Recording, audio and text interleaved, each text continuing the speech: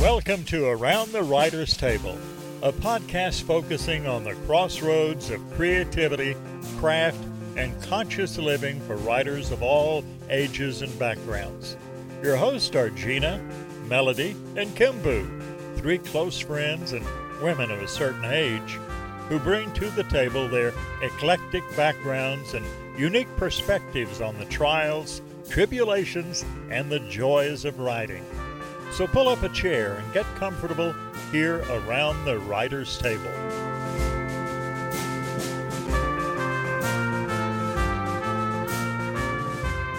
Hey y'all, it's Kimbu. Welcome back to Around the Writer's Table. This is episode 20. We are coming back around to the creativity cycle. This is the next stage. It's called releasing. We're going to go into a lot of detail on that. If you have no idea what I'm talking about, please go back to episode 19. We go in a lot more detail over what the creativity cycle is. It's a method that Gina has come up with and refined to help authors work their way through the cycles of creativity. So as I said, we're going to be talking about the next stage in that, which is releasing. I, of course, am Kimbu. I'm a romance novelist and former project manager who helps writers and solopreneurs find time, mojo, and motivation to create. I am here with my lovely co-hosts. We're all awake, which is a triumph. It's been a long week for all of us, I think. But Gina, want to give yourself a little bit of a shout out? Sure. I'm Gina Edwards. Glad to have you listeners here with us today. I am passionate about supporting women and finding their voices, particularly on the page. I'm a creativity coach and editor. And I am also here, of course, with Melody A. Scout, who has been spending a lot of time outdoors lately, going into summer. Melody, what's up with you? Give us an intro. Hey, thank you all listeners for taking time out of your busy schedules to join us today. I'm Melody, a scout, and I help my clients find their sense of home by restoring balance and harmony to their lives through plant spirit medicine and my book, Soul of the Seasons. I've been outside this week because I'm also a landscape designer and it's been busy. Busy, yeah, because we're here in North Florida and we're starting to go into summer and things grow riotous around this time of year. Whee! So since we are talking, yeah, I know, right? Rain, weeds, like all of it. Yeah, my dog, we just got out of what I call the briar season because the briars have been coming up and getting stuck in my dog's very cottony fur. So I'm glad to see those grow away and my dog not stopping every 3 feet to gnaw on her paws. But okay, that's enough about my dog. I could talk about her the whole time. We are here to talk about the creativity cycle, the next stage, which is release. So Gina, come on in and give us a little bit more about what this is and how it affects writers in our creative life. So the creative cycle is something that is a result of the work that I have done both on myself and with my clients through editing and creativity coaching, and just sort of seeing the things that we experience as writers, the way that we navigate the creative process in both elegant and not so elegant ways, the trials and tribulations and all of that. We went into sort of a overview of the 10, what I call stages of the cycle. There are 10 stages, but they're not necessarily experienced by the creator or the writer in any particular order. There are certain stages that just naturally lead to others, and so that's sort of the order that we're speaking about them in. And so we did an overview of the cycle in episode 18. And then our last episode, 19, we did a discussion of inner disquiet. That's the first stage. I got that wrong on the intro. Oh, that's okay. I said 19 was the overview. So yeah, 18 is the overview. 19 is carrying inner disquiet. I stand corrected. No problem. No problem. So on the episode 18, where we talk about the overview, and also with each of these stages that we're going to be talking about, there is a graphic that lists out all the stages. So if you want a little kind of follow along with us, you can download that image, and then each one of the stages is going to have its own worksheet. So the last time we talked about inner disquiet, and this episode we're going to go into the next stage, which I call releasing. And in a nutshell, it is basically a willingness to do something about the inner disquiet. But in order to give some reference point for our new listeners, and a reminder for those of you who did hear the last episode, I want to talk a little bit about inner disquiet. So that stage comes from an unsatisfied creative longing. So it's this urge to create that hasn't been answered, and it can show up in several ways. So we talked in the last episode about feeling the disquiet, but not necessarily being fully aware of the source. And I told a little story in episode 19 about my husband recognizing it before I did. So you can go back and listen to that if you'd like. Another way that the inner disquiet shows up is when we have maybe an idea or a specific project that we want to work on, but life won't let it happen. And so we know that we want to create, but we can't. There might be, a death in the family, a birth, a new job. So the inner disquiet can show up in those two ways, but there's actually a third variety of discomfort. And that's when we know consciously that we have this unfulfilled creative urge, and we have a project or an idea, and we could do something about it, but we don't. And we might even use life in air quotes as our excuse not to. So that particular variety of discomfort is when the releasing stage can be the most helpful. So what does releasing mean? Releasing is, like I said, a willingness to do something about the discomfort. It can be a releasing of resistance, which is a big thing in that third scenario I mentioned, where we've got the project and we know we want to do it, but we don't. So resistance. It might be releasing clutter, distractions of all manner. I say it's also a releasing of nouns, people, places, things. And that can look different for different people. It can be anything from reorganizing your office to beginning a new project and everything that's in between. Sometimes this stage can be something like opening the cap, opening the bottle of a soda, that's been shaken, and just, because all of these memories and experiences and the wealth of things that we have to draw on when we're writing can come to the surface because we're letting go of the things that have been hindering us. And we may still have a lot of craft left to be learned, but there's this just excitement about all the possibility. And sometimes it can be a really heady stage, especially if you're a new writer and all these things are coming up for you. And even if you're an experienced author, the excitement of a new project. So it can be, this stage can feel a lot like falling in love sometimes. If the person That's kind of a neat way to put it. Yeah.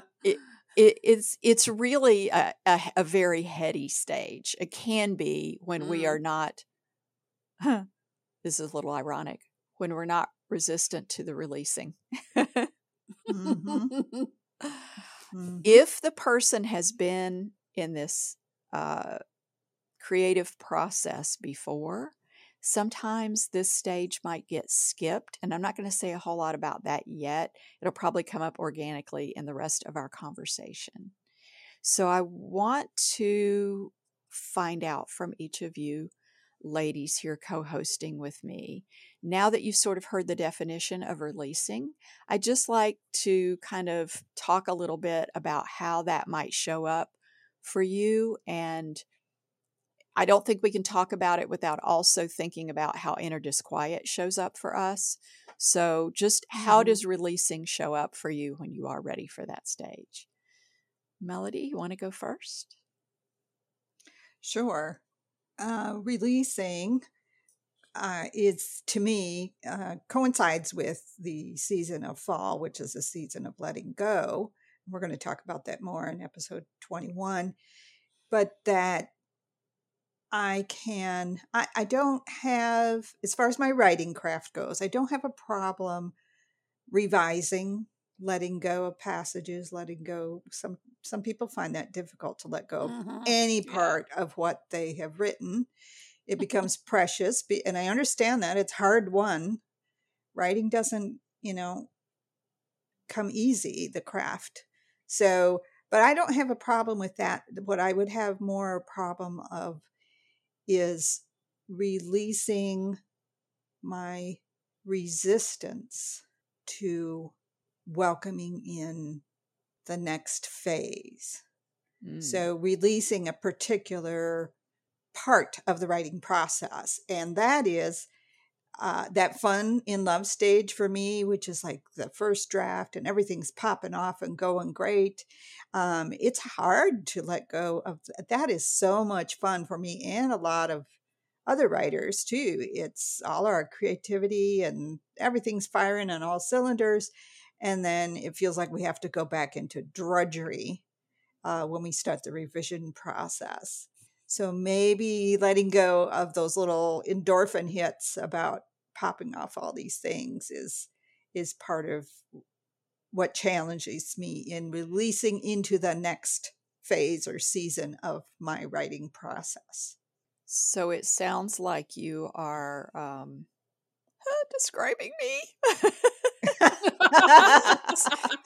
We are not alone. Yeah, right. No one else relates to this at all, Melody. Like, no, you're in a vacuum completely. There's a definite headiness to starting a new project. Mm-hmm. And that headiness can often keep us from finishing, because it's like, oh, it's squirrel syndrome, it's the shiny object thing. There's something new. There's something that's maybe more exciting than the thing that now I have maybe drafted and have to do the hard work of revision on. Let's just move on to this next new project and let me stay in that sort of heady state and not finish. Mm-hmm. It's all shiny and pretty. And I know. The new ideas. Yeah. I'm sure Gina has no experience with that right now. No.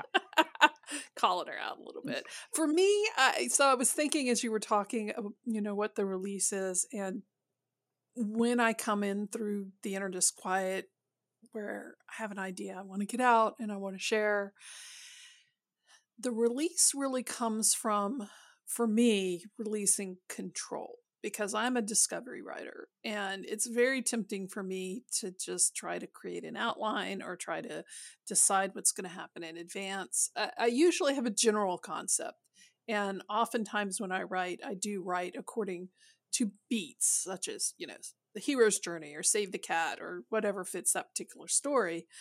But I get so excited about it, I want to know what happens, right? And so I'm like, well, if I can just figure out what happens and then I can write it.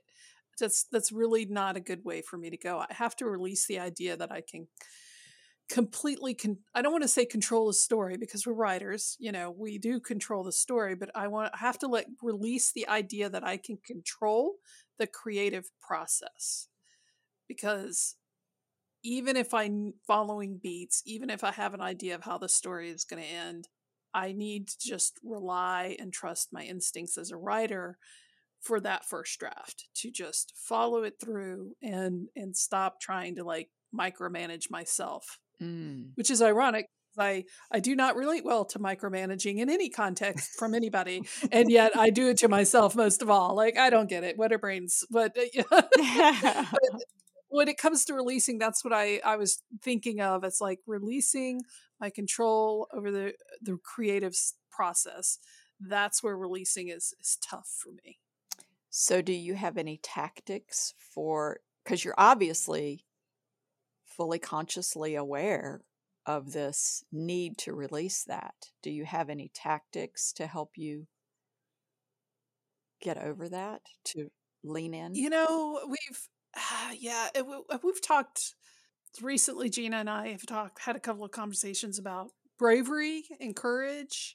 And one of the things that my father always taught me, he was an Air Force officer, and he flew in World War II and Korea and Southeast Asia, aka Vietnam.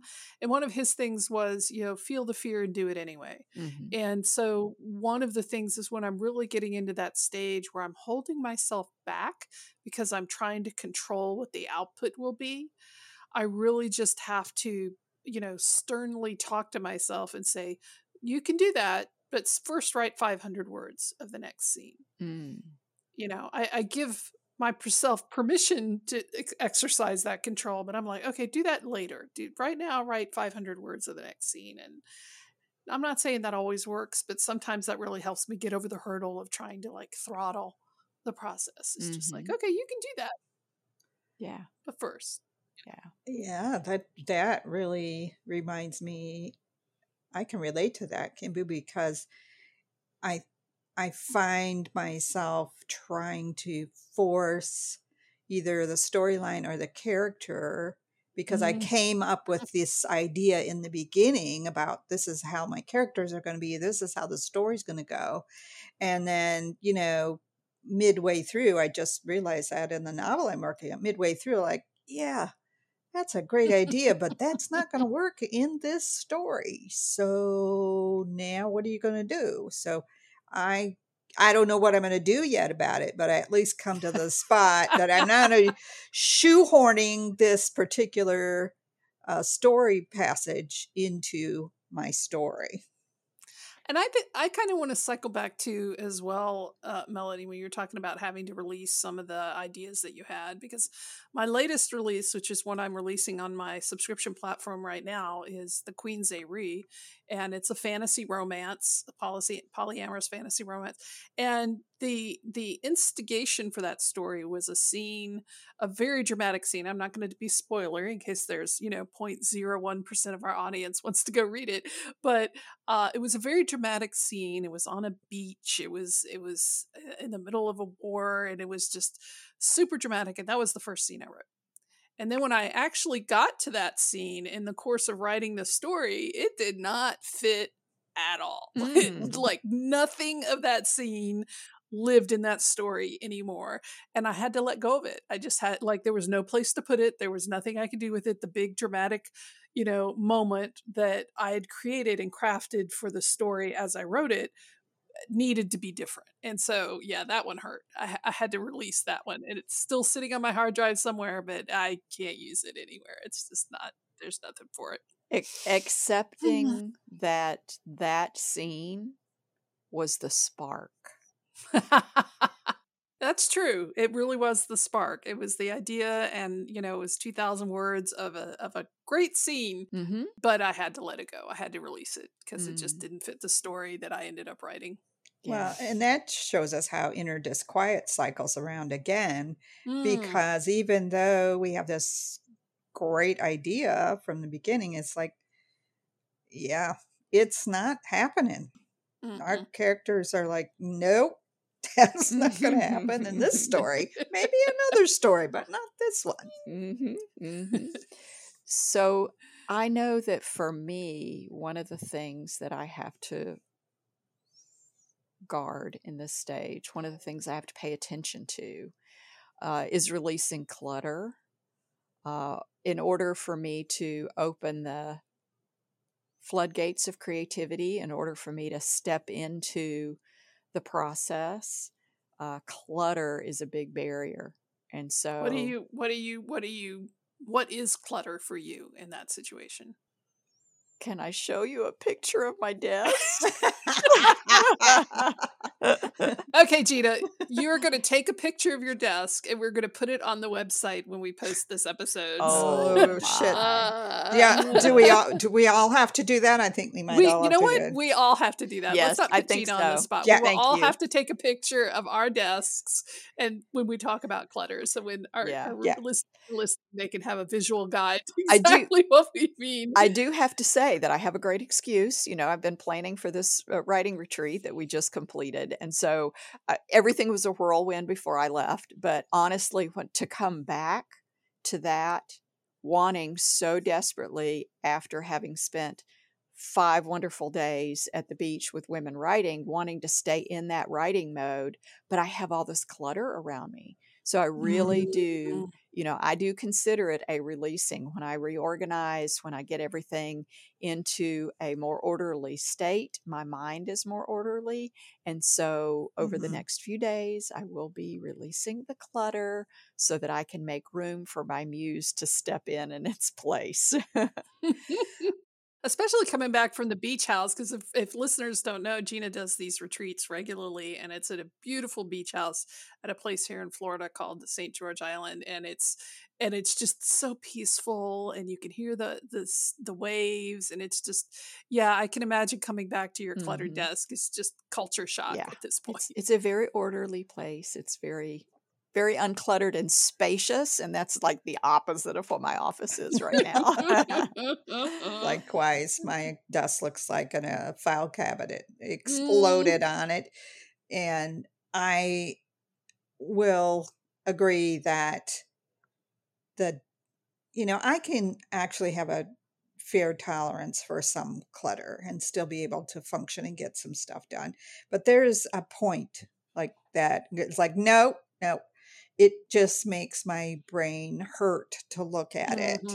And because I think the mind wants to go, oh, all of that needs your attention, and I don't have the bandwidth to give it all my attention. And so then I probably, eat chocolate and go watch Netflix for a couple of hours.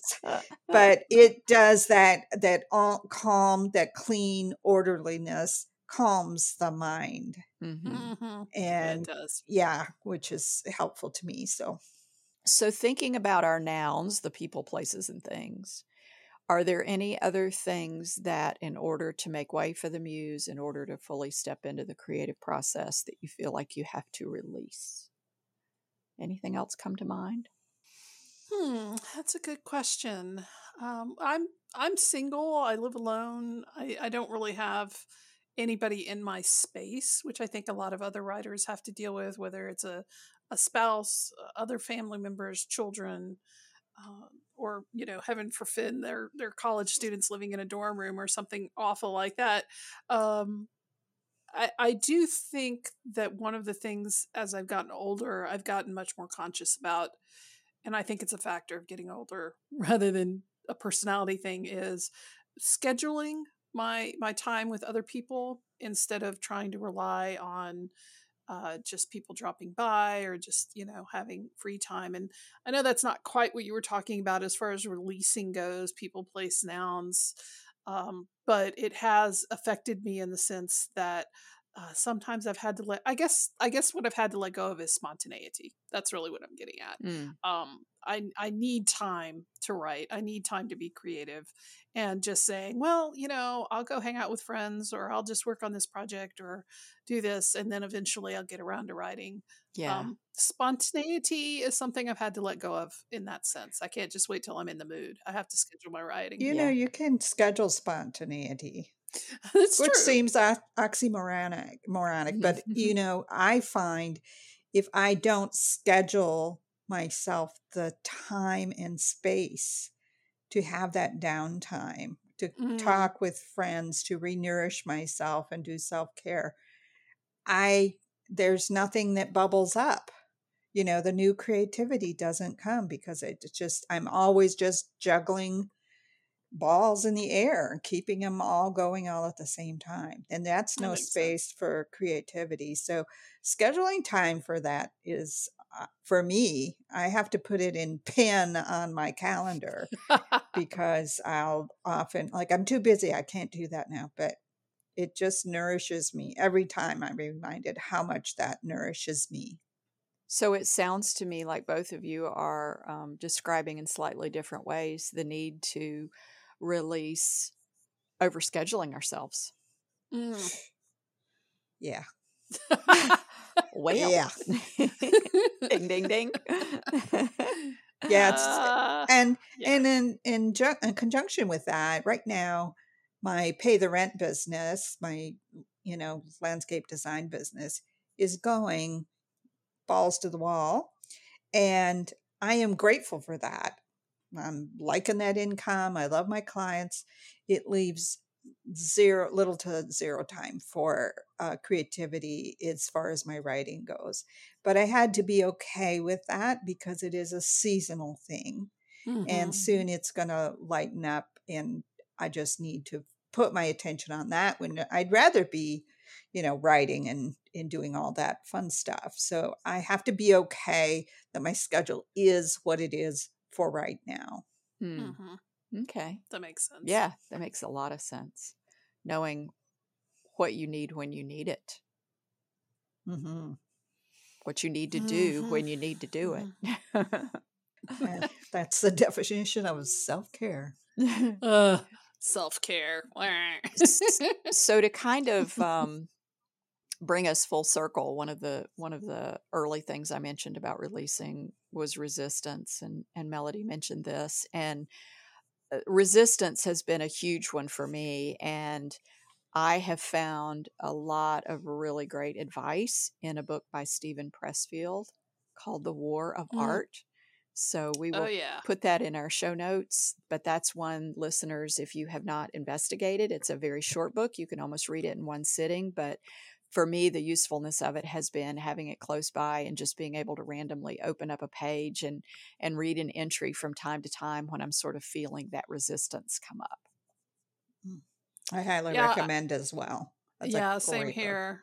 I like the way he kind of anthropomorphizes resistance, which you may or may not believe that it's a real energy, but as a distinct thing, like a demon or something. But it really helps. His approach to it really helps, I think, not solidify, but helps show how we do have power over it. Because resistance can be so insidious, right? But it is in a lot of ways an internal demon. Ooh, what a great writing exercise. What? I do this in plant spirit medicine a lot with people. If there is an issue or problem or particular state of mind that you've had some resistance around or difficulty with, create a being. So if you're like a character. Yes. Yep. A character. If releasing is a character, what does it look like? How does it stand?